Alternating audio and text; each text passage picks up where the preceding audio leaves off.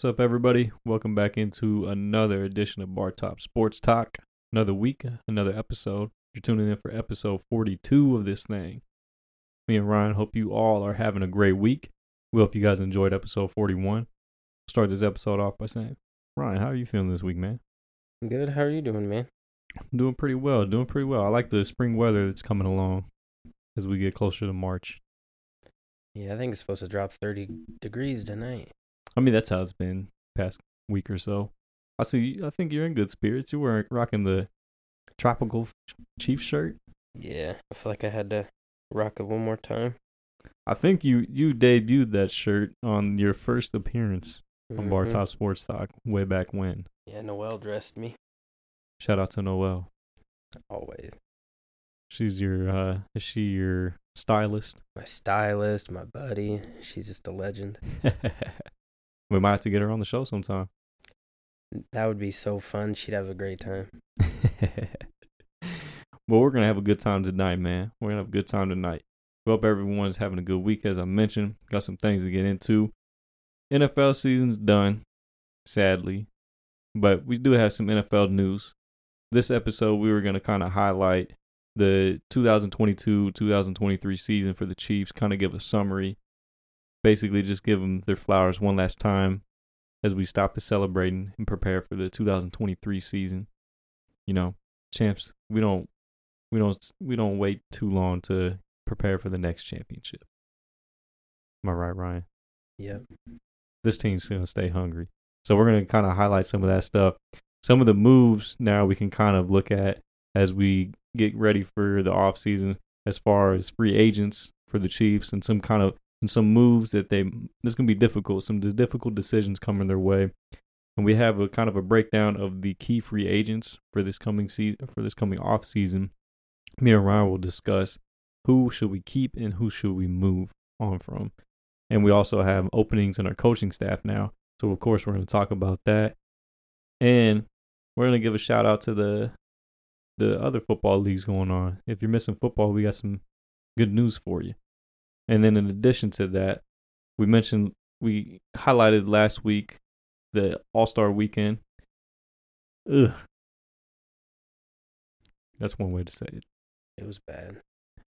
Some people may have liked it. If you're a diehard NBA fan, or if you're just a fan of basketball, you may have liked it. You may have enjoyed some of the festivities that went on. You may have enjoyed the actual All-Star game. I don't know. Me and Ryan are here to discuss that, though. We're going to give our own take on it. And we'll kind of give you guys a breakdown of the numbers, viewership-wise, and some of the highlights that came along with the All-Star Weekend. And we'll look to the last, and I can't say second half because we're already in the second half of the NBA season, but we'll look forward to the next 23 games, which will end the NBA season. Playoffs are right around the corner. I can't believe it's flown by this quick. The NFL season's over. Now the NBA regular season's almost over. Time needs to slow down, man. I know. 23 games left in the NBA season. It's getting into crunch time. So we're going to discuss some of the moves that have happened during the All-Star Weekend and kind of look at some teams that really need to get it together during this 23-game stretch. But as we have for the last few episodes, we're going to be talking some college hoops to start off episode 42. So as we do with every college hoops segment, we're going to take a look at the latest AP poll with our top 10. And this week, Houston is number 1 in the country. Alabama, for right now, is number 2 in the country. I say right now, given if some of you have been following the news in college basketball, it's not looking good for the Alabama Crimson Tide. It's an unfortunate situation going on there. A lot of bad decisions being made by several parties in Tuscaloosa.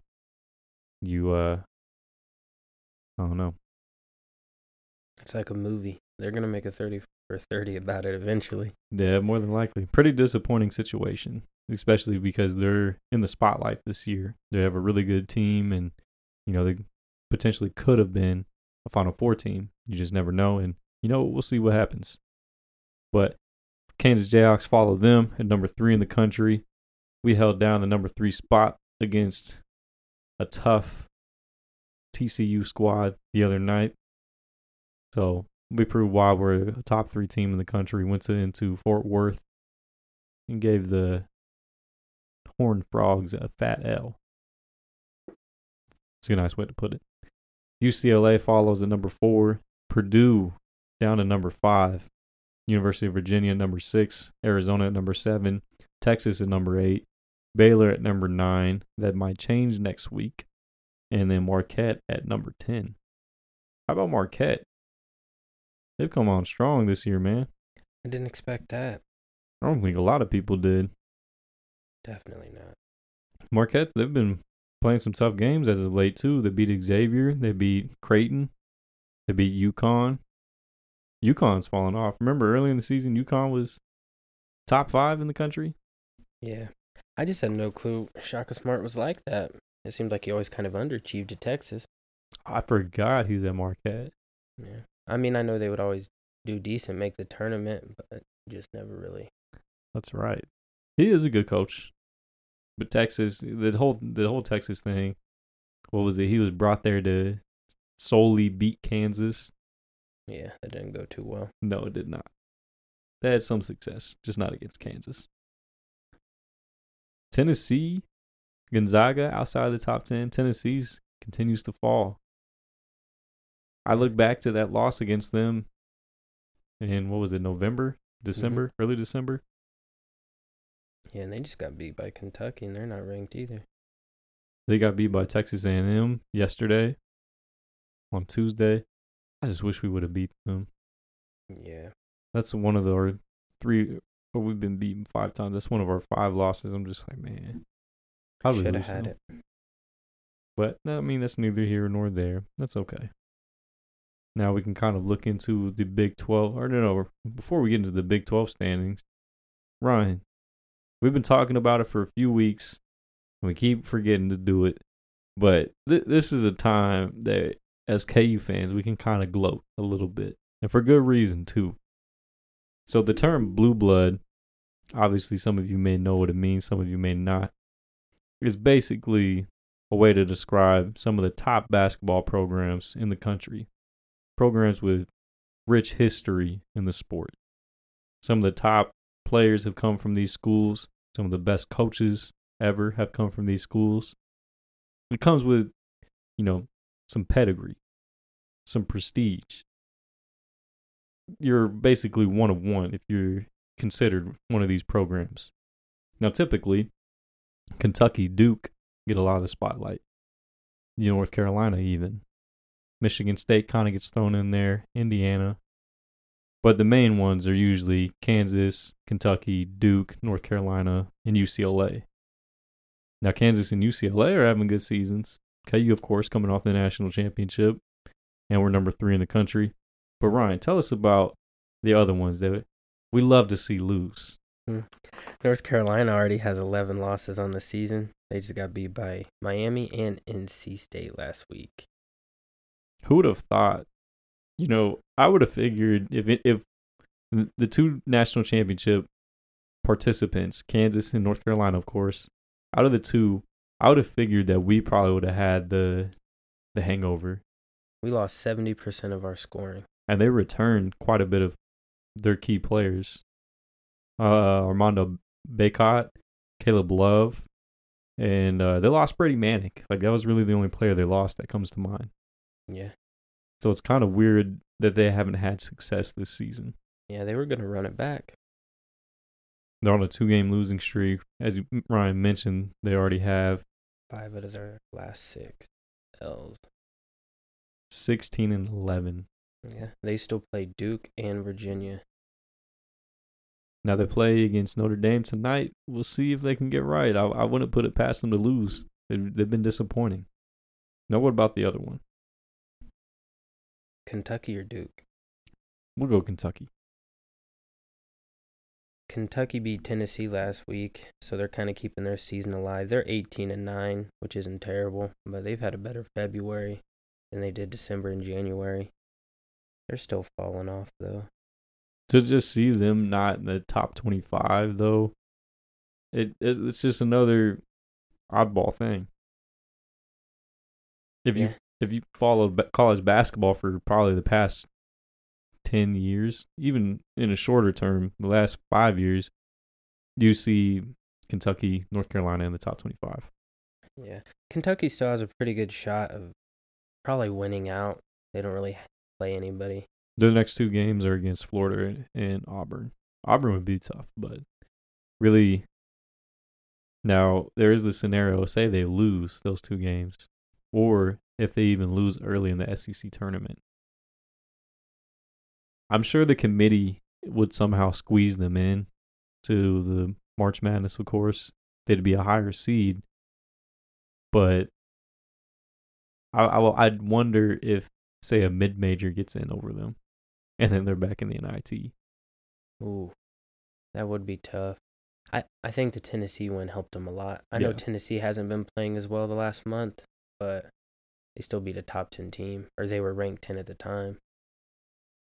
That is true. And now what about the last but not least, Blue Blood? Duke's been playing better. They've won 3 straight. They're still 20-8. It's just like they're, I don't know, playing better the last month. Just kind of right when they need to, but still underachieving to Duke standards or Blue Blood standards. To not see them be at the top of the ACC is weird. Yeah, it's just what happens if they lose to North Carolina in the final game of the season. Even March 4th has so many big tournament implications all across the board. It's going to be crazy. Their next two games aren't given either. They play Virginia Tech. It's in Cameron Indoor, so you probably give them the slight edge. But then NC State the week after that. NC State, they're not a bunch of scrubs. It's going to be tough. They're well out of the ACC regular season championship. Miami has the best odds. I guess it just depends really on how they do in their conference tournament. If they all three lose early in their conference tournament, it's going to be hard to get any of them in. And that's what I was referring to. The mid majors. Say a mid major that's 27-4. They had a really good season, the conference championship. They're conference champions. Could you put them in over a Duke, Kentucky, or North Carolina? It'd be tough. I think those teams get in because, the Blue Bloods get in because, based off history. Just their name alone, the recognition. How weird of a scenario would it be, though, all three of those teams to miss in one season? I can't think of a time that's ever happened. No, we're going to have to research that. I can't remember it all. You'd have to go deep into, the basketball archives, college basketball archives, to even, you'd have to go decades, I'm assuming. Yeah. I highly doubt that it might have never happened. It wouldn't surprise me. I was trying to think, did Roy ever miss the tournament in North Carolina? I don't believe so. A couple of championships, I know that. 2, right? North Carolina. I know he beat Michigan State once. Yeah. Because I know Kentucky was in. Yeah, I can't remember. It definitely wasn't in our lifetime. It's interesting. It's an interesting scenario, and if you're a college basketball fan, you're probably intrigued like me and Ryan, because it's something to keep an eye on for sure. But that's just kind of our way of gloating, seeing where our program stacks up compared to theirs. I think we deserve it. We're the reigning national champions. Our 3-game losing streak doesn't look too bad. No, it doesn't anymore. I feel a lot better. Way more confident than if I'm a fan of those programs. For sure. Which we can lead into the college or the Big 12/KU update. As I mentioned, the Kansas Jayhawks defeated TCU. Another great showing from Grady Dick and company. Kevin McCullough he's been playing really well lately. Yeah, he's turned it up. If I want to ask you this before we dive deeper into the KU update. March is right around the corner, right? Mm-hmm. Which player on KU's roster is key for them to run it back? Obviously, Jalen Wilson and Dick need to score, but who would be the unsung hero? I think probably KJ because I feel like you know what Grady Dick's gonna get you. You know what Jalen Wilson's gonna get you. McCuller, you know what he's gonna do. DeJuan Harris, you know what they're gonna do. I think it's really KJ Adams being able to stay out of foul trouble, no sloppy turnovers, and just score the ball.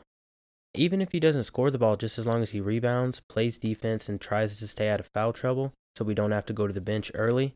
Because that's one thing that always kills. I mean, it's killed us this season too, our starters just getting in foul trouble. Not just KJ, but across the board.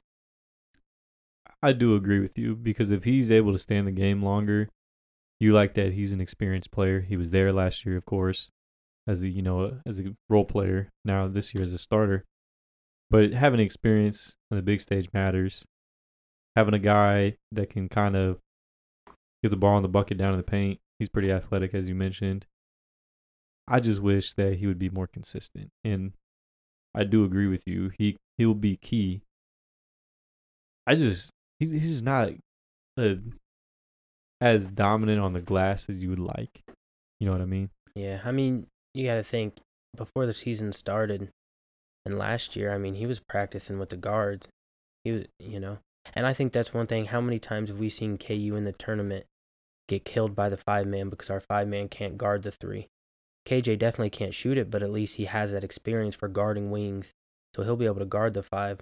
I think that'd be a nightmare matchup if they ever try and step out and shoot on him. That'd be the nice thing about that. He's athletic enough to stay with the guards for sure. Mm. That's a good one. That is a good one.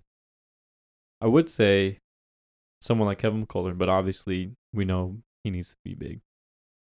If we're in the case that KJ Adams doesn't get in foul trouble or if he's just playing poorly, I say Ernest Uday. Ernest Uday Jr. He's playing great, man. He's big. He's strong. He doesn't shy away from the tough matchups or anything like you'd think a younger player would.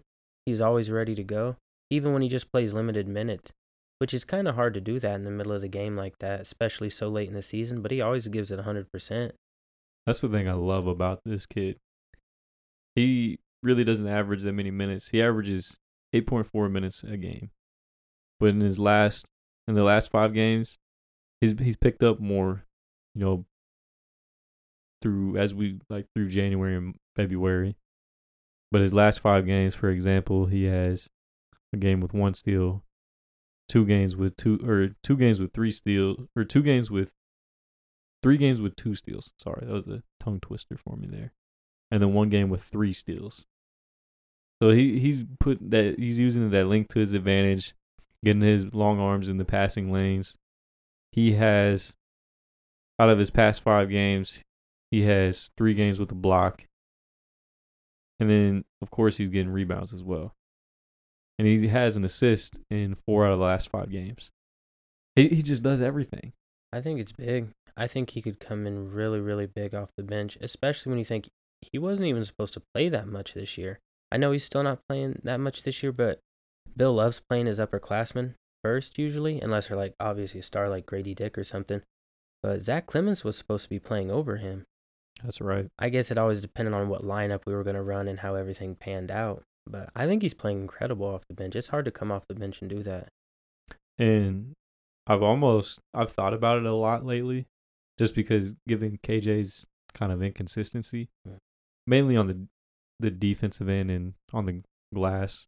Scoring wise, he's done okay for us lately, but not this last game. But typically, he can get you double figures. I was almost convinced myself, like, do we need to start Ernest Uday over KJ? But then at the same time, I love the energy he brings off the bench. And I don't think KJ would bring that. He kind of reminds you of almost like a Kevin Young, but obviously he doesn't play as much and he's not as old, but he's just that spark plug we need to come in and play defense and just get us through foul trouble. I like him a lot. I think especially if we play a team with a bigger lineup, we've seen, I think Oklahoma State, they have 2 7-footers, and they're pretty athletic. Sometimes KJ, that's his downfall because, he's 6'7"? Maybe. On a good day? He's small. Yeah. So you bring in Ernest Uday, he's 6'11", maybe 7 foot on a good day. Yeah. You bring him in against a taller lineup and then run essentially 4 guards. You know what I mean? Mm. I like that lineup. I mean, March is all about matchups. It'll be interesting to see All about what. who's hot and who's not. Yeah, it'll be interesting to see what Bill rolls with. But it was a complete team win against TCU. We needed that one. We need to win out. We have West Virginia coming up this Saturday. I feel that's in the field house. You feel like it's a game that's a favorable matchup. They've been playing better as of late, but again, you're in Lawrence. You're number 3 in the country. You should win that one, especially coming off the 2 wins that they have against Baylor and TCU.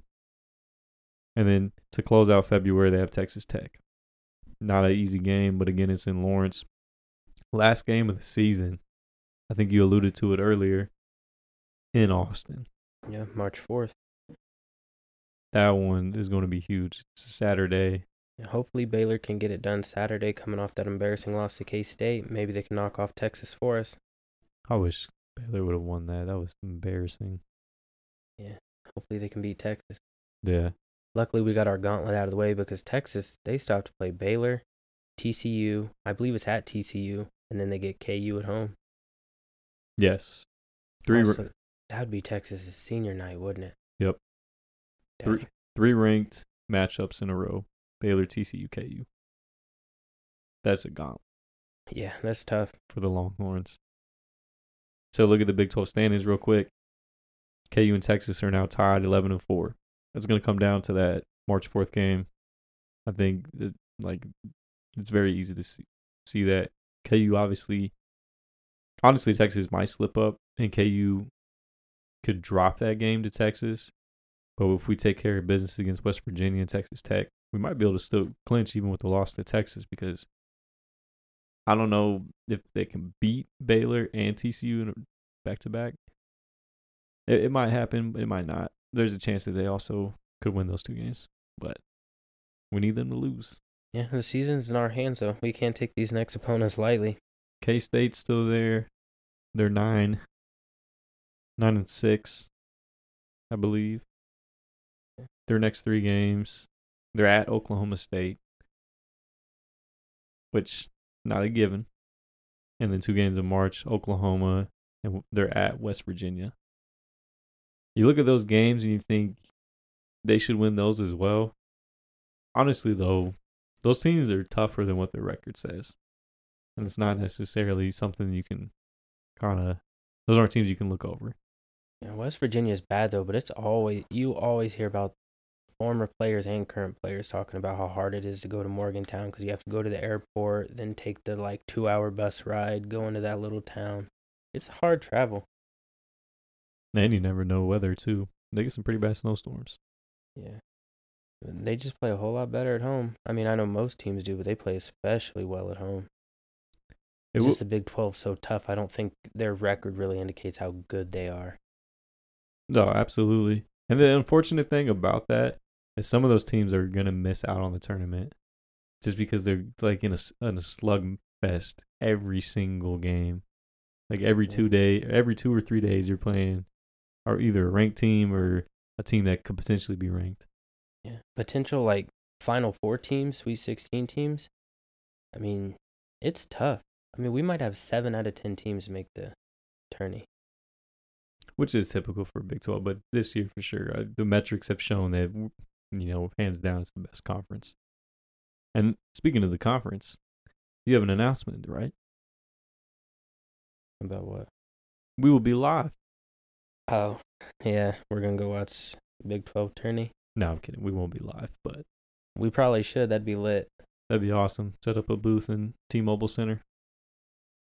Yeah. We're all going to go Wednesday and show out. And then I'm going Thursday, too. Got to watch KU. Even those Wednesday games, which will more than likely be, Texas Tech, West Virginia, Oklahoma State. I think it's going to be those 4 teams. Given the next 3 games and their record right now, it's going to be those 4 teams. But even those matchups, those are going to make for some good games. Yeah, especially in March, because Oklahoma. Those teams, it's win or go home. And if you get a bedlam matchup, Oklahoma State and Oklahoma, that'd be cool. The rivalry, yeah, I'm looking forward to that. Yeah, it might come down to the last game of the season before we know the seeding for sure. Like nothing's locked up. I mean, it's most likely going to be those 4 teams. We just don't know the seeding yet. Yeah. It's going to be exciting. Speaking of seeding, to round off the college basketball segment of episode 42 of Bar Top Sports Talk, as I mentioned, we're going to talk about the regional seeding that was projected as of right now. This was as of Saturday by CBS Sports. They released this, I believe. Andy Katz is responsible for that. I want to say, not 100% sure, but they released it on Saturday during all the television broadcasts and everything. Here's what the top 4 seeds for each region look like as of right now. The South region, you have Alabama at the 1 seed, of course. Baylor as the 2 seed. Baylor, the 4th best team in the Big 12, is the 2 seed. That's insane. Number 3, Virginia. Virginia is the number 1 ACC team, and Baylor's over them. Like, I think that speaks for itself. Yeah, it does. And then Indiana, the 4 seed, for the round off the South region. The West region, regional final in Las Vegas. KU with the 1 seed. Arizona with the 2 seed. Kansas State with the 3 seed. That'd be a fun one. Yeah, it would. You get a regional final against Kansas State in Vegas. If it stays like that, we have the potential to play them 4 times in a season. I don't think that's ever happened because we could see them in the Big 12 tournament. That'd be insane. They don't want to meet us in March. No, that'd be a dogfight. And then Gonzaga, that's a tough region though, with those 4 seeds. If it stays like that, but that's a tough one. Now the Midwest, we need to win out to get into the Midwest because the Midwest regional final is here in Kansas City, T-Mobile Center. We have to win out to get to there. Think about how awesome that would be. They win the Elite 8 in Kansas City. Power Light's going to be going nuts. Everyone's going to be ready as we get ready for, where's the Final Four this year? I don't even know. I'll have to double check on that. But KU needs to win out. And some teams, we need them to lose. Which actually it might change because one of the teams in there has lost 2 in a row. Houston, for right now, holds down that top one. They're the 1 seed in the Midwest region. Texas is the 2 seed. Tennessee, the team I was kind of alluding to, I don't think they're going to hold down that 3 seed. Xavier, they're the 4 seed. I don't think they're going to hold that down. There could be a lot of shakeup still in that Midwest region. The East region, which is in New York, you have Purdue, number 1 seed. I give them that. That's pretty accurate. UCLA gets screwed on this. He has to go clear to the East Coast. They're the 2 seed in the East region. Iowa State, the 3 seed. Iowa State. They're the, what is it? Or no, they're the 4th best team.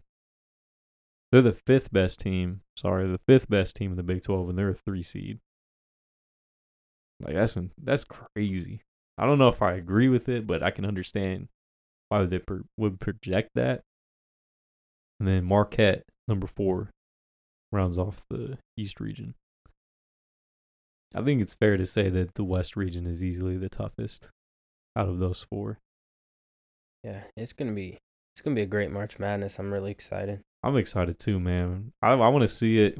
Like I said, we need Houston to lose and we need to win out. Cause man, Kansas playing. Of course, we had to get there, but potentially to play the Sweet 16 and Elite 8 in T-Mobile Center, that'd be awesome. If we win out, including a win at Texas like that, we clinch the Big 12, win it outright. I don't know how we wouldn't get it. We just got to finish business. Finish strong. That's where we'll leave off with college basketball as we get into the NBA segment of episode 42 of Bar Top Sports Talk. Now, typically we start our NBA segments with the power rankings. We'll get to that. But this week, we had to recap. the dumpster fire that was the All-Star weekend, which is kind of sad to say because, leading up to last week, we were kind of mentioning how it's usually an exciting time. All-Star weekend in the NBA is usually one of the more popular All-Star events, like in professional sports. So to see what happened was pretty disappointing. But for some of the highlights, most of you have probably seen by now. Mac McClung won the dunk contest. Ryan, you were correct on that. Whoop, whoop. I listened back to episode 41. Yeah. I picked Jericho Sims, who easily had the worst dunk contest appearance ever. It just. Why was he even in it? It's terrible. His performance was so bad. No one, not even a single person in that crowd applauded him. And I saw that no one even stood up. Salt Lake City, I would feel that the people there, and I know people are traveling in for that event, of course, but I feel like for the majority of Salt Lake City, you're probably getting a lot of, nice people, generous people that would like clap for anything, like bunch of Mormon white people. Well, that's what I'm saying. They're probably polite. Like they didn't even clap for him. Like what Chuck said, they're all going to heaven. There's nothing to do. You'd think they'd be excited. That's what I'm saying. I at least would have stood up for the dude. Yeah, he's out there trying. But what was going through his mind, though? You know what I mean? He did the know. same dunk twice. He probably didn't even think he was going to be in it, and then it was just like, what do I do now? So, I don't know why I picked him. I said he was I didn't know anything about him, and I just picked him. I should have picked McClung. I said McClung will more than likely win it. I will say this though. While the dunk contest, it can be boring at times whenever, say, a dunker isn't able to get their dunk off on the first attempt, it does get boring because then they keep trying, and most times they have to end with a basic one, which then, the crowd's not going to feel it.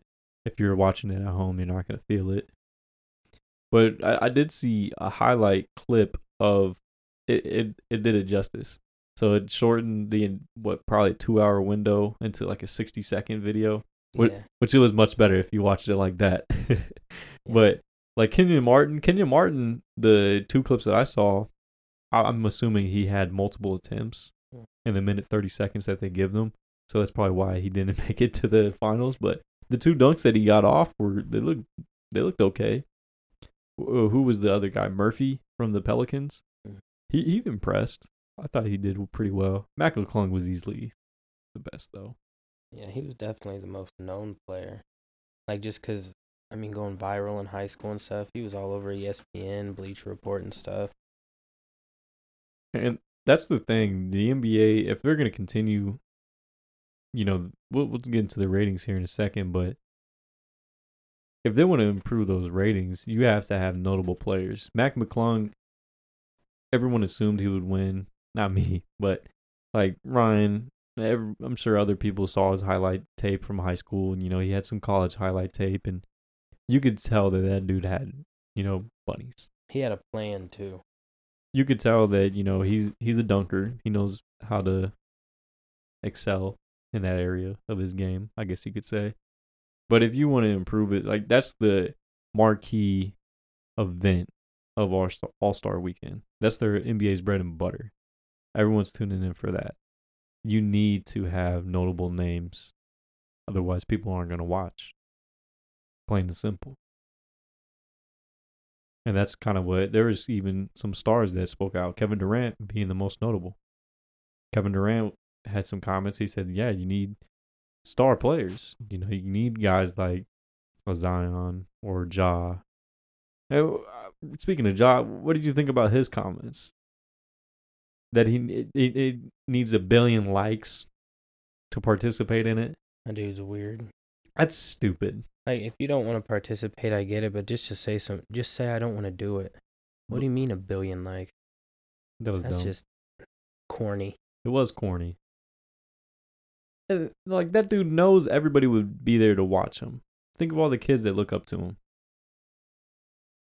Why would you not want to put on a show? At least he could get one trophy.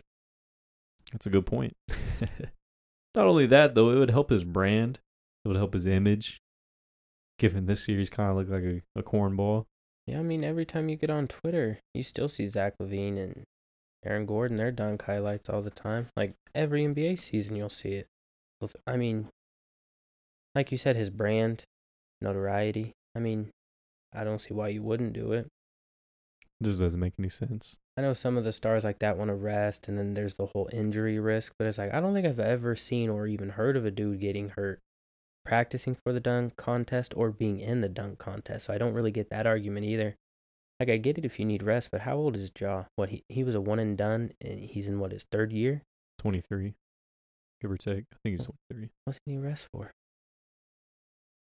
It was stupid. To say 1 billion likes it, it's just dumb. I'm not going to comment further on that. It's just stupid. He's becoming an unlikable guy. Very unlikable. Now, to continue on, Damian Lillard won the 3-point contest. Dang dollar. I feel goofy last week because I mentioned that Kevin Huerter was probably one of the top shooters in that contest, and he did the worst, right? Yeah, I wasn't going to bring it up. I didn't want to roast you like that. I am eating my words, but I didn't pick him. But I did say that he was probably, one of the guys with the highest odds. Man, was I off. And I lost too. I didn't get it right. We didn't get to mention, but he was a late addition to it. Julius Randle, of all people, was added, and he did just about as good as Kevin Huerter. It just didn't make sense. That was another event that didn't make sense. You had guys that aren't known to be 3-point shooters. Why? Team Utah, they won the team challenge again over the Antetokounmpo brothers and their team rookie. I believe you got that correct as well, Ryan. Yes, sir. The team of Kessler, Walker Kessler, Jordan Clarkson, and was it Markkinen? Something like that. Can't remember who the third dude was. I think that was the three. Something like that. And then now to get into the actual All-Star game itself, there's some people that are kind of upset with it, not necessarily of the order of it, but the fact that how long it took this year, the draft. Basically the fantasy draft for LeBron and Giannis. It took, I think, like 30 minutes or so before the actual game took place. It was not very good. Did you tune in for that part? No. No. Just a little bit. I was following it on Bleacher Report. I was at work. I couldn't really get too into it. What did you think of the reverse picks that they implemented this year? Basically making it was stupid. Like, these guys are millionaires. They're grown adults.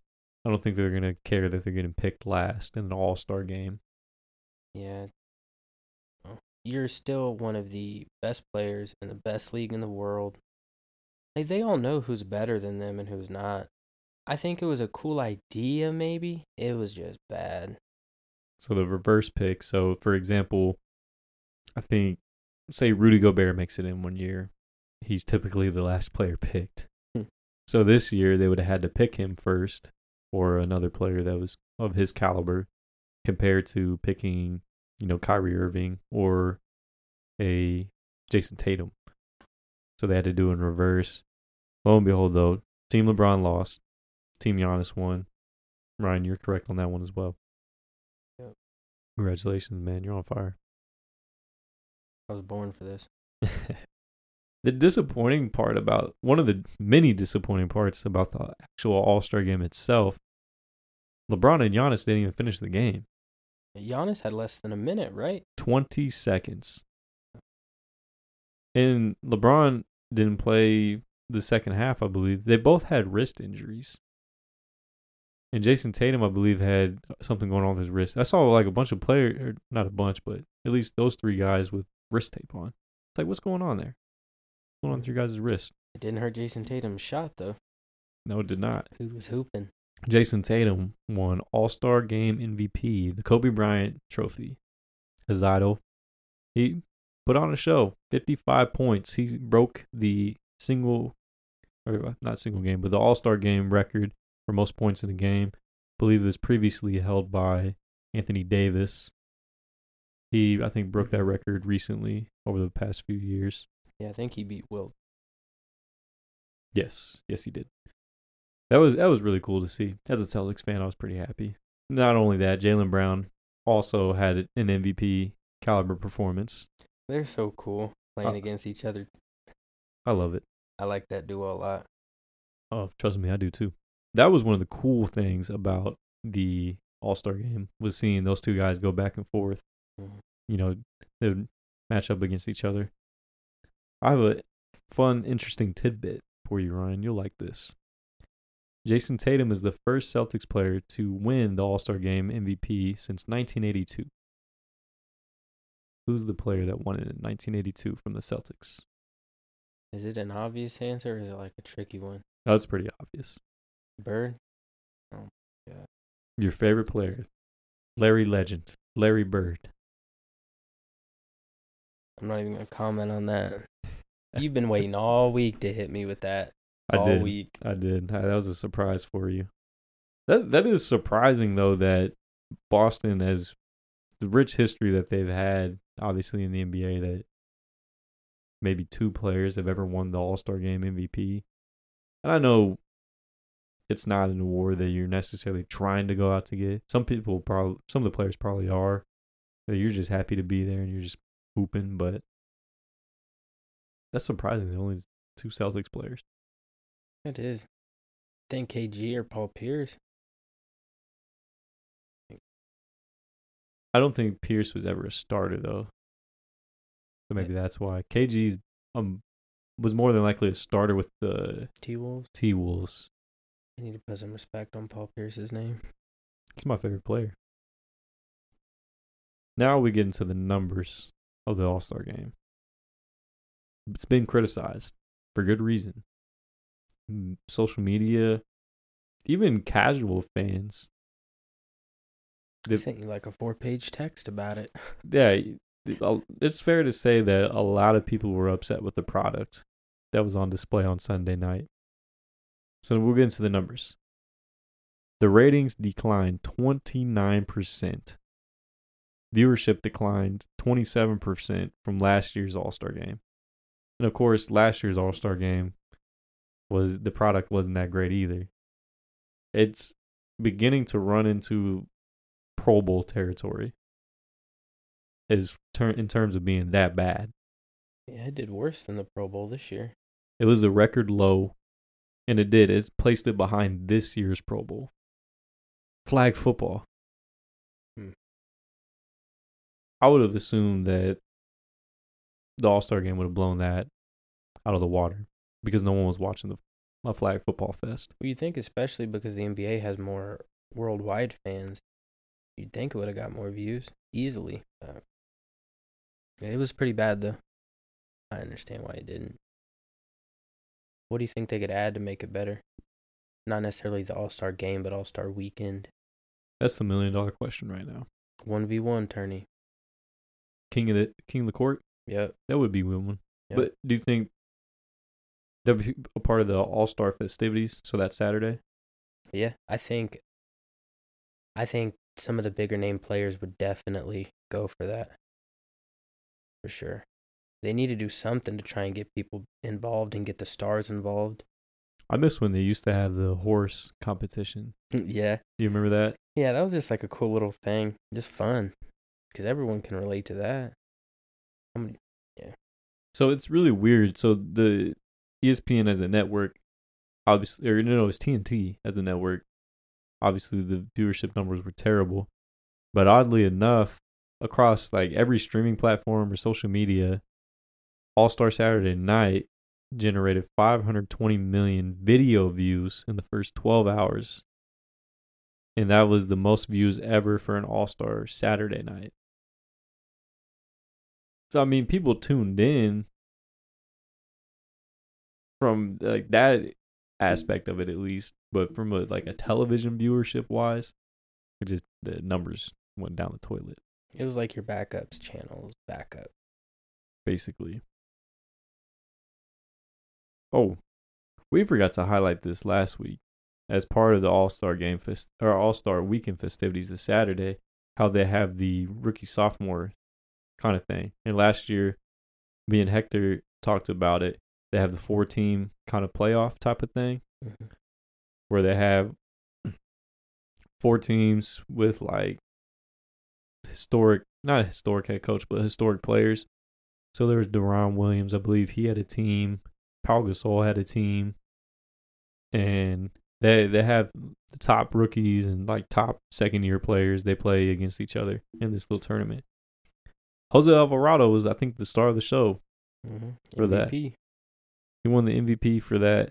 And the interesting story about him, if you're not familiar, he was undrafted coming out of Georgia Tech in 2021, fought for a 2-way contract with the Pelicans, eventually earned significant playing time with him now.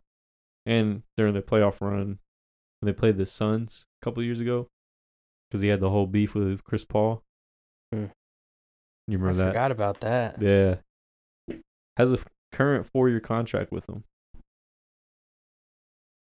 You wouldn't necessarily consider him as one of the top rising stars, but he's a good talent. A solid role player. He does what he's supposed to do. I do like his game. He's pretty good. He's a good player to have. It's a great story, too. But all in all, All-Star Weekend for the NBA, it was a letdown. Major letdown. I do think, I agree with you, the King of the Court challenge could help boost ratings for the Saturday game, for the Saturday festivities. The game itself, I don't know. You got to get them to play defense somehow. Yeah, I think drafting right before the game might have played some into that because, you got to think you can't talk about defense assignments, switches, run plays or anything. It was basically just like one-on-one and everybody else clears out. Mike Malone was not a fan of it. No. Coach of the Denver Nuggets. Do you incentivize them more? I know the winning team gets money. I don't know what they could do, honestly. It runs into the same, situation as the Pro Bowl. People ask, what could the Pro Bowl do? So then they think flag football. Flag football didn't work. Now it raises the question, what's the best all-star game in pro sports right now? I think you could easily say it's MLB. MLB all-star game. Even then, that can be boring. And not for why you think. Like baseball is, I know you don't necessarily like baseball. Unless it's the Royals, I can't watch. Yeah, I get that. You kind of enjoy it. You might have it on like in the background. Mm-hmm. Most people probably do. You're not really into baseball. It can be hard to get into. There's a lot of numbers and so many different players each and every single day. The thing about the All-Star game for baseball is that it's basically a pitcher duel. You have the top pitchers, and it's usually a low-scoring game because even some of the best batters in the league can't touch what the pitcher's throwing. That's the only downside of the MLB All-Star game. Otherwise, it's probably the best one. I've never watched NHL, the hockey All-Star game. I would assume it's better than NBA and NFL at this point, though. Yeah, it's not saying a lot, though.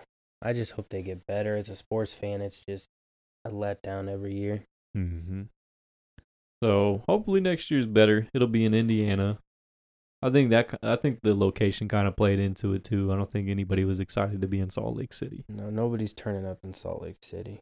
So maybe Indiana will be better next year, or Indianapolis. I didn't even see that many famous people that went to it. Like normally there's the biggest artists. I know there were some I saw. There wasn't even that many names there. It was just mid. Very mid. Now to look into the last 23 games of the season, we can look at Week 19's power rankings. They don't play basketball till Thursday night, sadly. So we've been without basketball this week. Nothing to really bet on besides college basketball. And it hasn't gone well. For me, at least.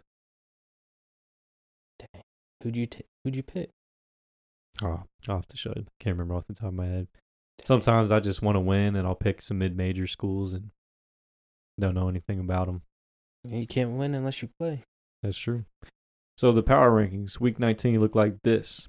Surprising, the Milwaukee Bucks are number 1 in the latest power rankings.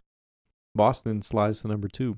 Don't really know why. I don't understand that. It's kind of a question mark, but Boston's ahead of them in the standings. I don't think you can really say Milwaukee's played that much better than them. Well, actually, I mean, they're 10-0 in their last games. Boston's 7-3. Not far off. In one of those games, Boston didn't even have their starters. Yeah, I don't know. I think they were just trying to be different.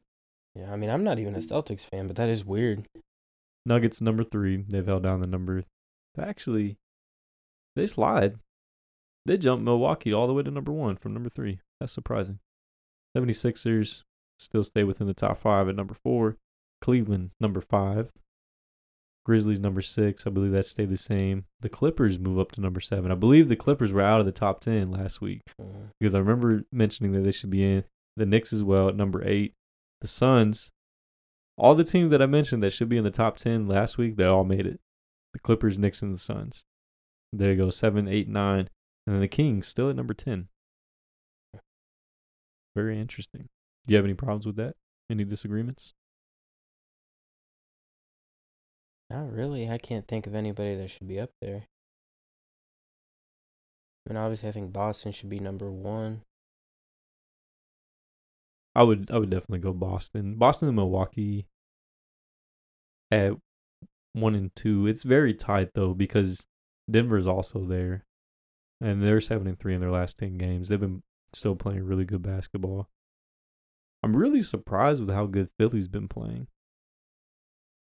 It's nice to see. We'll see if that translates to the playoffs. Yeah, I just don't know if they're deep enough. Yeah, that's a good question. That's going to be tough. Or if JoJo gets in foul trouble, it's over. I think I have no problems with their top 5, though, as far as who's in the top 5. Yeah, I have no complaints. The back end, I like those teams over Sacramento. Watch Dallas next week. They could sneak in over Sacramento. We'll see. Now, with these 23 games, as I mentioned when we were kind of previewing the NBA segment, there's a lot riding on these 23 games for some teams. We're technically calling it the second half push, even though it's not. Ryan, who would you say right now are your top 4 contenders? So the 2 top teams, I mean, this is probably pretty obvious. East Conference? Who do you think makes it to the conference finals from the West and the Eastern Conference? I know that the seedings could change a lot, but probably Celtics, Bucks in the East. And then I guess in the West, as long as KD comes back healthy and gets in game shape, probably the Suns and Nuggets, right? I mean, I don't know. I haven't seen anything about when Curry's supposed to come back, but even when he comes back, he's going to have to get in game shape. And if they slide too many games, they might have to play the Nuggets in the first round. I agree. I just don't see Memphis as a threat. I can't see them making the conference finals. No, I would be surprised. The Clippers could be a dark horse. They'd have to be fully healthy, which kind of leads into the next part. One of the teams that is pushing very hard in these next 23 games are going to be the Los Angeles Clippers. They are currently the 4 seed. They could get a better seeding. They could overtake Memphis. And it kind of rides on this guy. Your boy, Ryan. Russell Beastbrook. What you like to call him, correct? Yep. OKC legend. Russell Westbrook has joined the Los Angeles Clippers after being bought out by the Utah Jazz. Looks like Paul George's recruiting helped. Yep. Do you think he can help the Clippers win? Can he be successful? I think he can. I know he's a little bit of a head case, but I feel like in LA, from the minute he got there, he was going to be picked as a scapegoat. They don't talk about LeBron James resting a lot. They don't talk about him kind of being a diva. They don't talk about Anthony Davis missing game after game with weird ticky-tack injuries all the time. They use him as the scapegoat because they were all playing poor as a team. Anthony Davis misses significant amounts of games. I think LeBron's missed.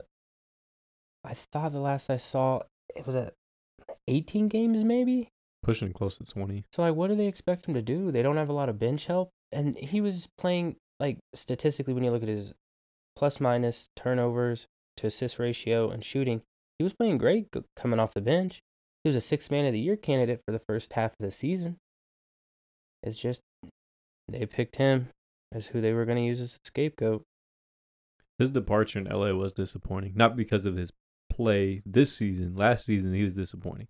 This year he was fine. He wasn't the issue this year. I agree with you. Does I feel like it's kind of an obvious question just given that they don't have a point guard. Do you think he starts? Would you trust him to start if you're Ty Lue? I don't know. He has to understand that he's the third option. Like, no matter how good he thinks he is, if he can stay out of his own way, I mean, he averaged a triple-double for 3 straight years. He's still crazy athletic. It's just his shot selection. When he has the ball in his hands too much, he's prone to turnover issues.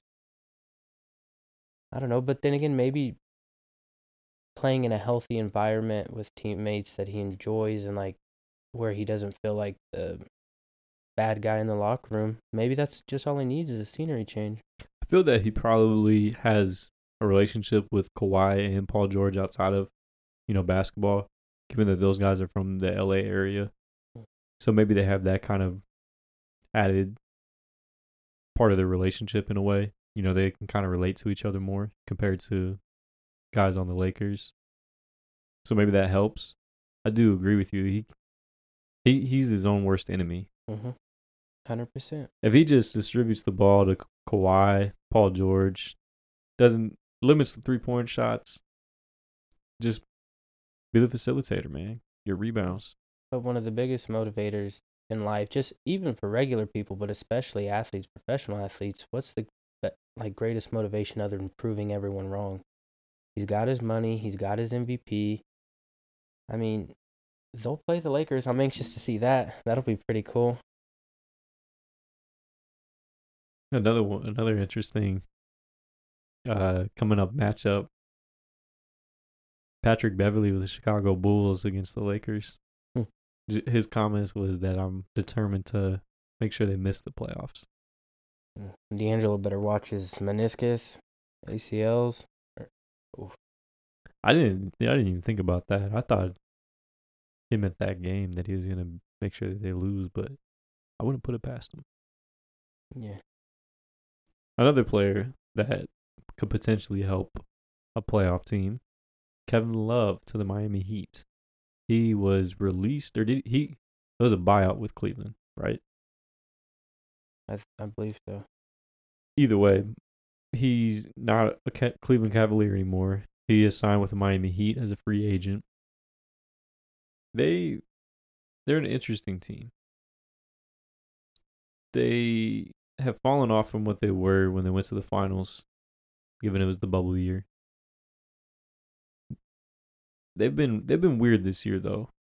The expectations were kind of high for them. The Kyle Lowry experience didn't work. I wasn't sold on that from the get-go. Is he still with them actually? From the trade deadline? I believe so. Okay, never mind. I thought he was gone. Unless I'm crazy. I thought he was gone. I was wrong. But Kevin Love adds shooting to that team. I think that's the number one thing. That team doesn't have enough shooting. Outside of Tyler Hero and Duncan Robinson. There's Duncan Robinson with them. Someone got traded from them. I don't know. I feel like a lot of their games aren't on. Like, at least like local broadcast, whatever you call it. I'm not bringing you guys all the facts. I apologize. I'm a casual to the Miami Heat. I know they have some players. I'm a big casual to the Miami Heat. They have guys such as Depot, Jimmy, Bam, Tyler Hero, Kevin Love. I don't think he starts. I mean, you kind of talked about it before the show. I think he comes off the bench, more than likely. What Mhm. what is he? He's a career 38, 39% 3-point shooter. Yeah. I mean, he brings leadership. He's won a championship. I mean, he's a veteran, high basketball IQ. He knows what to do. He knows how to build a winning culture. I don't know if I say that, but like when he went to Cleveland and stuff. He's technically a part of winning culture. Yeah. I don't think it hurts. I think if anything, it helps. Yeah, he didn't play a lot of minutes this year, so I don't really feel like we can assess his talent, but get him back into game shape, get him into the rotation somewhere, build a chemistry.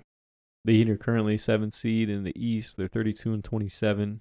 They're only a game behind the New York Knicks for the 6th seed to get out of the play-in tournament. I think Caleb could help them get out of the play-in tournament at least. Yeah. I don't think it's a needle mover in terms of, they're winning the Eastern Conference. Yeah, I think Boston or Bucks have that locked up. I do think it does help, though. I mean, it'd be really cool if, the 76ers could win the East, but only for JoJo. I just got to be realistic. No, only for JoJo. That'd be the only reason. Only for JoJo. What odds do you give the Lakers? We can talk about this real quick because I think we talked about it last week. What odds do you give the Lakers? 23 games. All the additions are set now. Mo Bamba, D'Lo, Jared Vanderbilt, Malik Beasley. I think he just got bought out. So we were looking at the seedings. So they're 27-32. One game out of the play-in. The Warriors still don't have Steph. The Pelicans, with all their weird injuries, Zion not playing. I mean, I think they're only, is that 3 games behind the Pelicans? Yes. I don't know. How many games do you think the Lakers would have to win? What, probably at the very least? What do you think, like 9-12 probably? And then 23 games.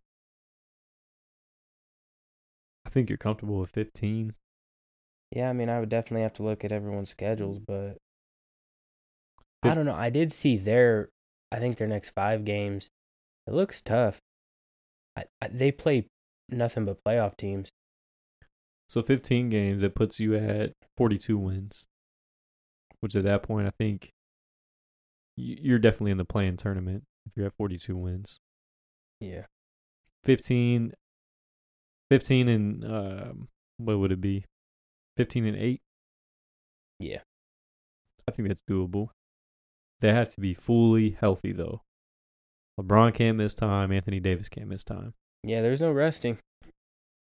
You play back-to-back, you got to play. Now, if you had to give it like a 9 out of 10, how confident are you that they go 15-8 during that stretch to get in to the play-in tournament? I don't want to be a hater or anything, but given LeBron's resting, the inconsistency of the team, no bench, Anthony Davis is made of glass. Not very high. 9-12 probably. I think I'd be shocked if they even won 12. Yeah. I don't know. You never know with LeBron resting all this time, plus the All-Star. They had 10 days with no basketball. He didn't play much in the All-Star game. And he banged up his wrist. Maybe that's just, what he needed. Maybe he's getting ready for that late season push. I think he's averaging 30 or close to 30. So, I mean, if they all can stay healthy. He seemed pretty determined. He said these were 23 of the most important games of his career. Yeah. You got to think realistic. You definitely don't want to play the Nuggets first round. I mean, there's no way.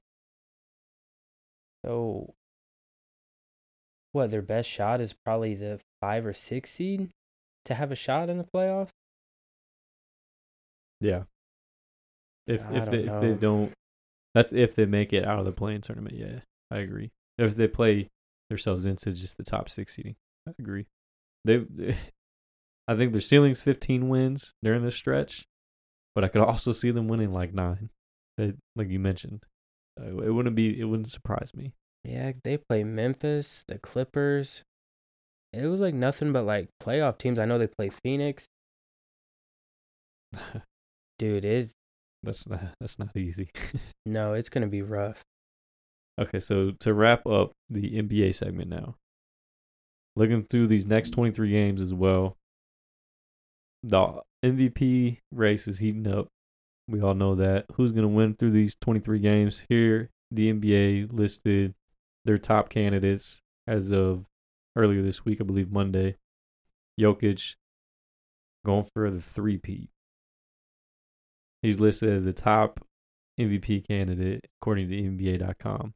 24 points per game, 11 rebounds, 10 assists, triple-double. Number 2 is Giannis, 31 points, 12 rebounds, 5 assists.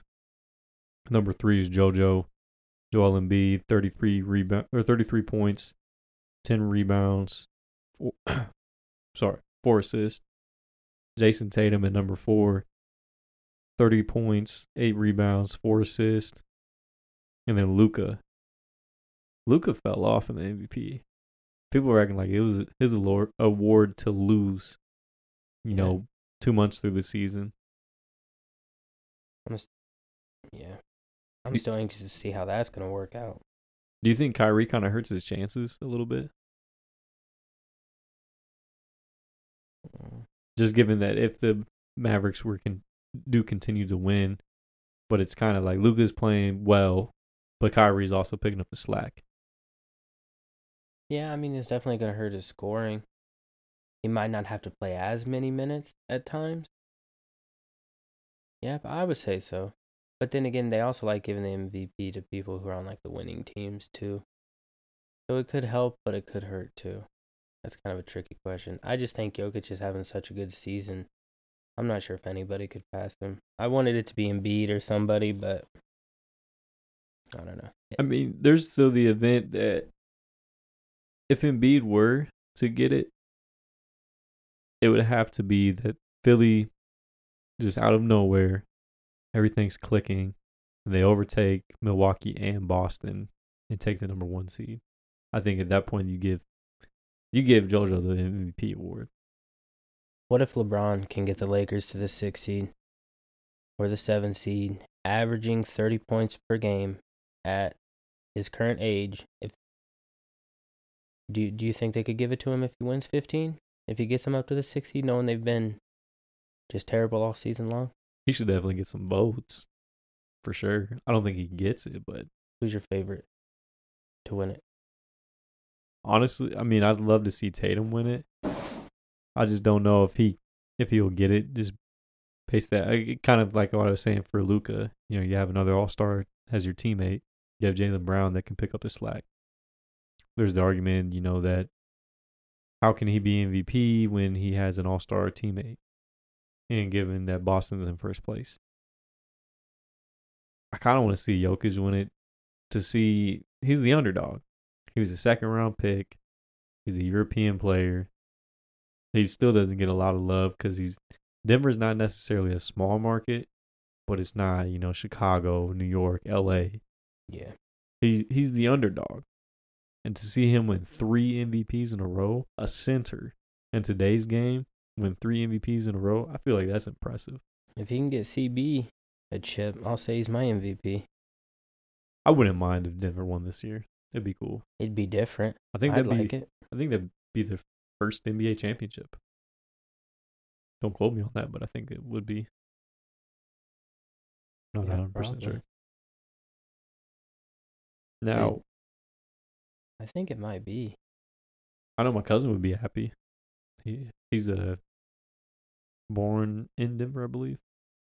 Him and my other cousin, they're twins. They were born and raised in the Denver area, I believe. That was my cousin. He's a big Broncos fan, big Nuggets fan. He reps Denver. I respect it. What about Shy Man? You didn't bring him up. Gilgeous Alexander. He's averaging 34 and 7 with almost 2 steals a game. I would include him in. I think he should be in the conversation. He doesn't get a lot of love against small market team. Mm-hmm. OKC's the 10 seed. For me, if I'm the voter, I think you have to get. I think you can make the case if he gets him into the play-in tournament. Yeah.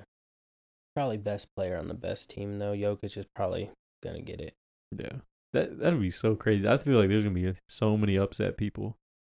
Yeah. Dude hit a 3-peat. That is crazy to think about how difficult that would be. As a center. In a league filled with crazy athletic wings right now. And with all the injuries they've had, not even just this year, the last few years. That's right. Yeah, especially last season. That's where we'll leave off with the NBA segment. Tune in next week for another power rankings from the NBA. We'll finally see more basketball. Get that bad taste of the All-Star game out of our mouths. Hopefully. So that was something to look forward to for episode 43.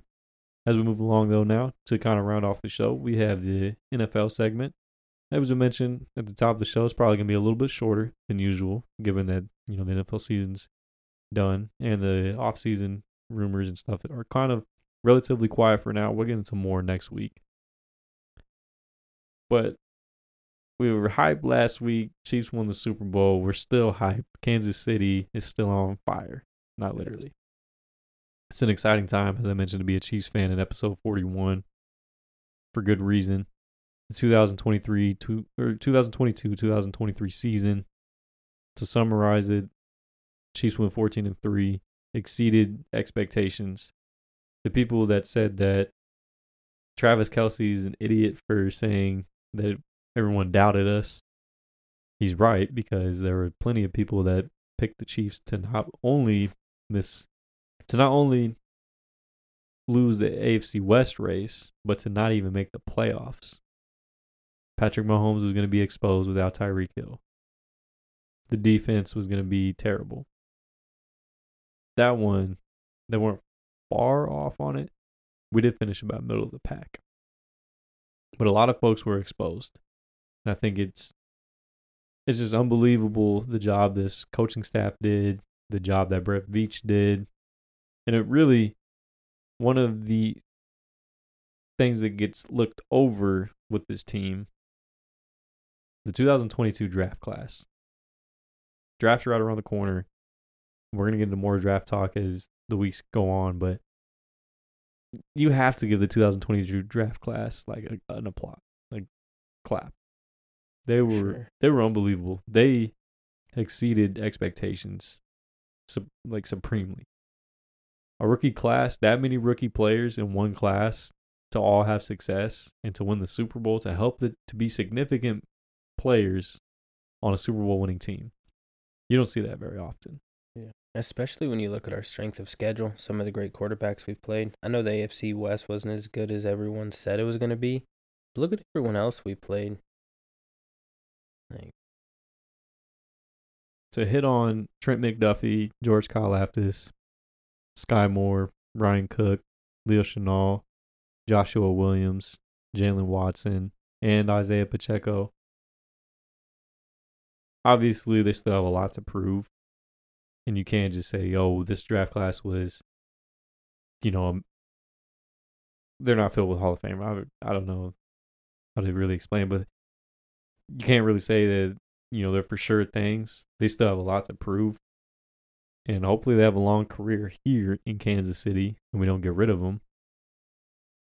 But to hit on that many guys, that's just unheard of as a GM.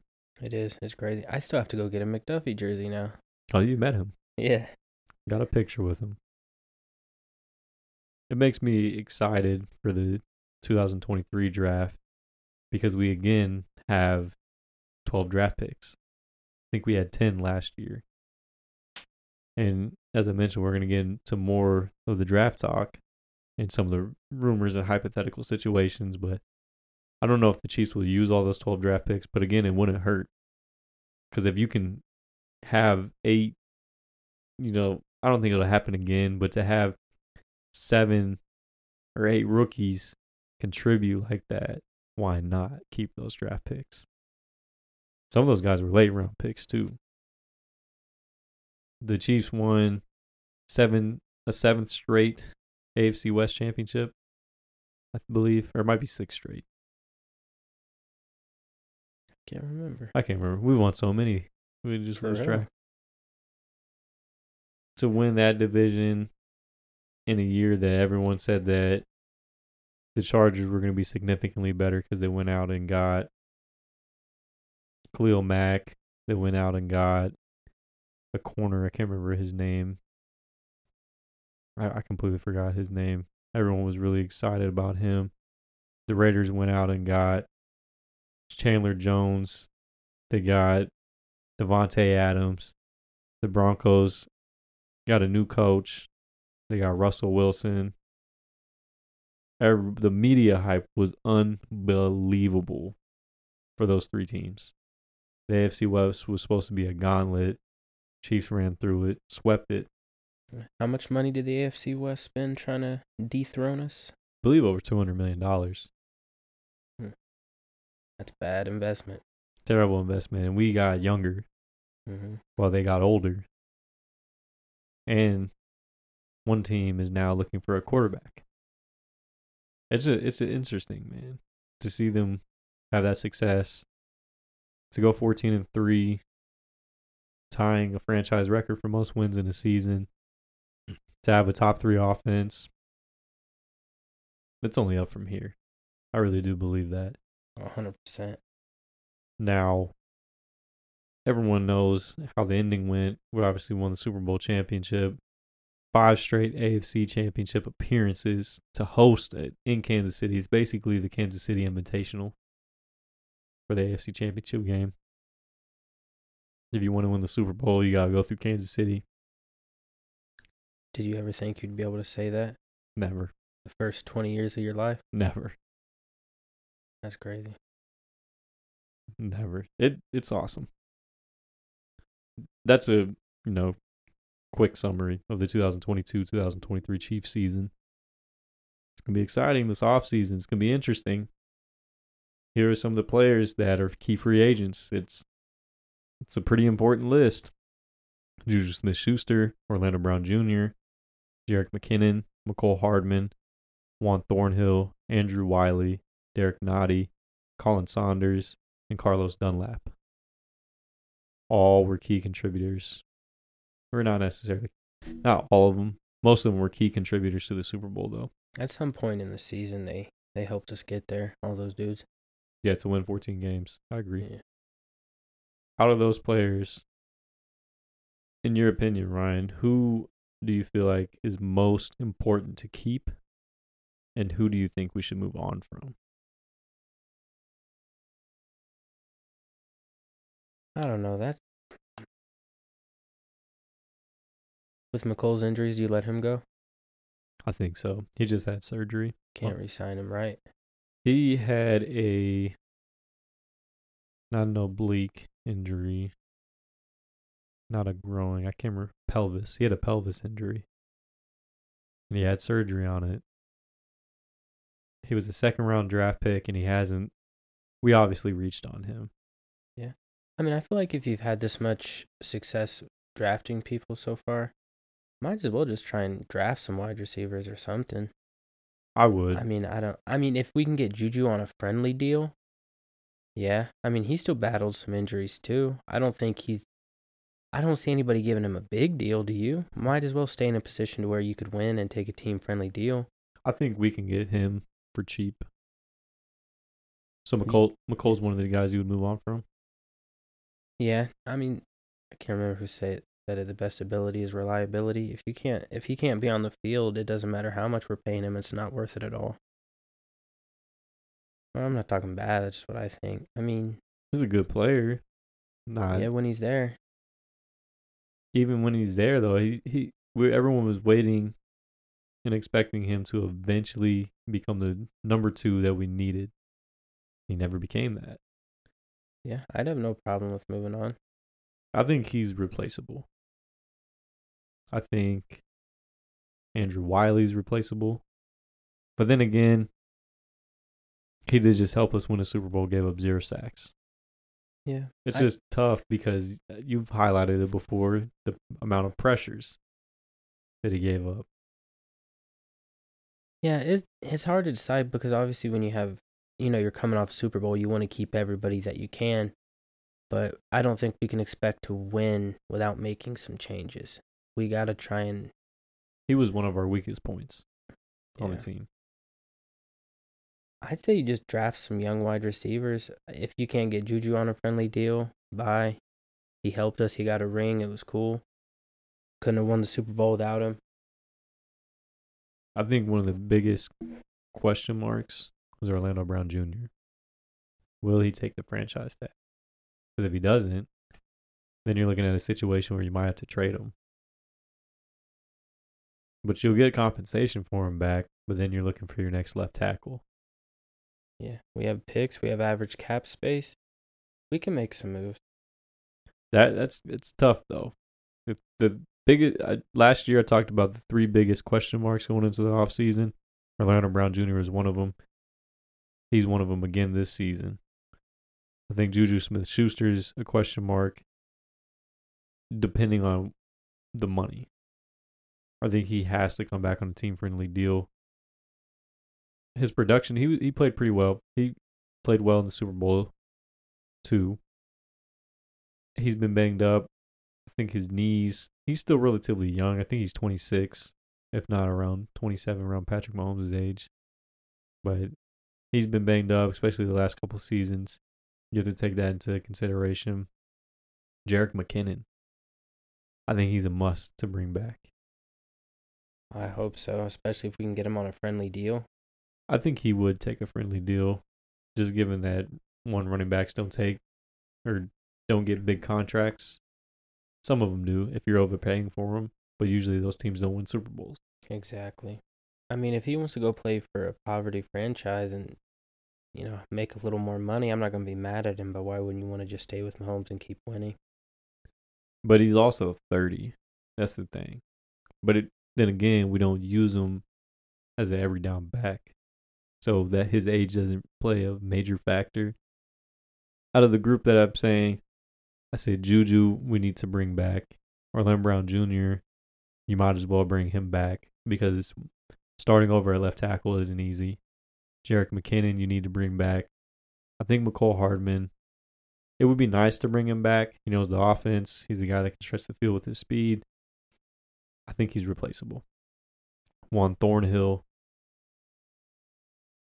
kind of another player that's had some success, but he's just not what you need him to be.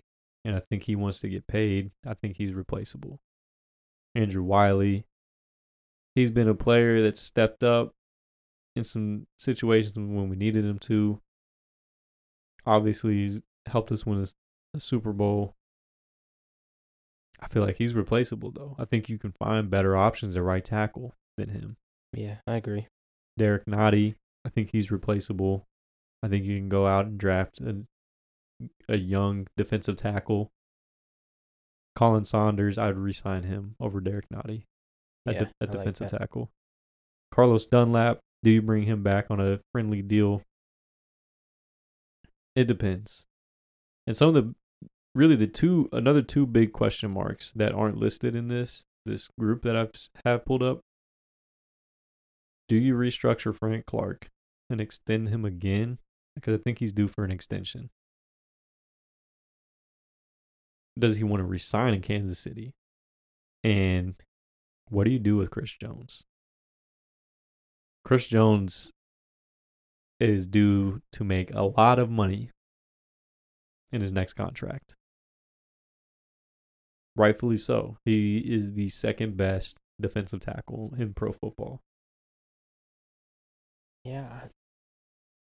I mean, obviously you try to, but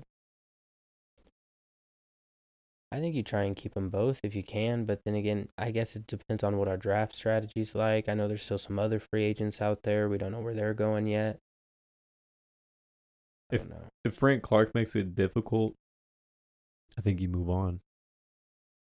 Yeah, if we're going young on our defense anyway, if he wants to be, weird about it. Hey, you helped us win, we helped you win, but I can understand if he wants some money because he did help us win 2 Super Bowls. For whatever reason, he comes alive in the playoffs. Mm-hmm. Regular season, he's kind of just average. But again, like as you mentioned, I think there's better young talent than him. Would love to bring him back because he knows the system. Him and Chris Jones have a good relationship. I think he has a good relationship with Spags. Has a good relationship with Andy But man, if he's wanting big money like he did the first time, like we've already paid you a lot of money before and it didn't work out. The deal would have to be right. And Chris Jones is going to get the bag, as I mentioned. It's just tough. If you pay a defensive lineman and he's inching closer to 30, we've already seen what the Rams are going through right now with Aaron Donald's contract. They're very top heavy because you have Stafford's contract, you have Kupp's contract, and you have Donald's contract.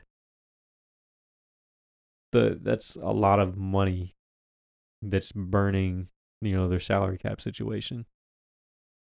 I don't want the Chiefs to run into the same situation where you have like Mahomes, his contract, Chris Jones is huge, and then Orlando Brown Jr. is huge, and then Joe Tooney's contract is huge. But then again, he deserves the money. Yeah, he deserves the money, and I think it's he needs to be a priority though. Somehow, some way, Brett Veach needs to bring him back. You need some veterans on both sides of the ball still, but especially him. Yeah. And I get the scenario that if you trade him, because it could be the same thing as the Tyreek Hill situation. We got a lot back. Mm-hmm. And look where it got us. Yeah, I mean, if we're already going younger, I mean, also, I guess it depends on what we could get in return for him. Could we get more draft picks, pair that with our 12 already, maybe go out and get a better receiver? You never know. I mean, obviously they know more about it than I do. But I know they have a plan. I just don't know what it is yet. I'm in favor definitely of keeping him because think of our defensive line. I know we were second in the league in sacks this season behind the Eagles, which is an accomplishment compared to the 2021 season when we were, I think, the bottom half in sack totals. But if you think about it, most of our sack numbers came from blitzes, like unique blitzes, whether it comes from the slot or from the linebackers. Because outside of Chris Jones, no one was really getting to the quarterback. Occasionally, but not consistently from the defensive line. So you definitely have to bring him back. He has a strong case to say, hey, I deserve that money. Frank Clark, too, in a way. It's going to be interesting, though. Those two guys, Orlando Brown and I'd say Juju, probably the 2 or 4 biggest question marks in terms of free agency and extending those guys. Definitely. Because those are 4 core players that helps you win the Super Bowl and could help you going forward over the next 3 years. Because all of them are going to be either 30 or over 30 at that point. And then you look at what do we do next with them? Because more than likely those guys aren't going to get extended after that. Chris Jones will probably sign a long-term deal, like a 5-year deal or something. It'll be interesting, though. And then when I was talking about it at the top of the show, we were previewing this Chiefs segment. We talked about how the coaching staff has a little bit of shakeup. Eric Bieniemy is now the offensive coordinator for the Washington Commandos. I like to call them that. Who's the next OC? Is it more than likely? I mean, it's going to be Matt Nagy. But the Chiefs do have to interview people. They have to meet the requirements of the NFL for like the Rooney Rule. You have to interview a few minority candidates, which kind of sucks because they're getting sham interviews. Yeah. Because the Chiefs probably know who they're going to pick. But the quarterback coach will be interesting because if Matt Nagy gets elevated to offensive coordinator, who becomes the quarterback coach? Some people have thrown out Alex Smith, which I would love. I'd love that if he could come back. Him and Patrick Mahomes have a really good relationship. They worked well with each other in 2017. Obviously, Alex Smith knows the quarterback position pretty well, and being on the staff with Andy, he could learn a lot. And then some people may not be a fan of this in Kansas City. Cliff Kingsbury, the Cardinals, former Arizona Cardinals head coach. I can see it for a couple of reasons. He kind of is obviously he's knowledgeable. He's a head coach in the NFL. He was a head coach, and he was a head coach at a high-level college football program. He knows passing game. I'll say that. He'd be a good like passing game coordinator. I'm sure he has some unique designs. It just didn't work out in Arizona. But him and Patrick Mahomes have a relationship going back to Texas Tech. They still keep in touch. Obviously, he saw the potential in Patrick Mahomes at that point and early in Patrick Mahomes' career in Lubbock. I don't see why not bring him in. He has to work his way back up anyway. Why not prove himself to Andy in Kansas City too? Because I'm sure he's going to be wanting to go get another head coaching job within the next probably 3 years if he doesn't go back to college. Yeah. That'd be cool. I'd be fine with either one. Yeah, Alex would be just a great story, but I don't know if he even has interest in that or anything, but it'd be really cool. That'd be a cool story. Yeah, it would for sure. He'd be leaving ESPN, of course. I don't know how much money he's making there. I don't know if Kansas City can pay him a little bit more, but it'd be interesting. Maybe he'll do it for a good chance to finally get a ring. Yeah. But he'll be a part of the coaching staff, but a ring's a ring. Absolutely. If you have players, you need coaches. Absolutely. Now, as we end this episode, if you're missing football like me and Ryan are, and probably most of Kansas City, the XFL and the USFL did start up, or the XFL started up last week. It's actually pretty entertaining. They have different rules from the NFL. It's not the traditional football that you're accustomed to seeing, but it is exciting. The talent's obviously not as good, but it's something to get you by until September. It's better than nothing. The USFL, I think the XFL compared to the USFL is probably better, but the USFL is starting up as well. So those are two leagues. If you have a fix for football, that's where you can get it. And look forward to episode 43 because we're going to talk a little bit about the NFL Combine. We're going to preview that. And then the week after that, we'll be able to kind of get a better idea of some of these players coming out of the college and kind of look forward to some of the prospects we kind of have circled for the Chiefs. But that's in the coming weeks. You guys got to do your homework as well. We'll do our homework. Tune back in for episode 43. Hope you guys enjoyed episode 42. We'll see you guys then.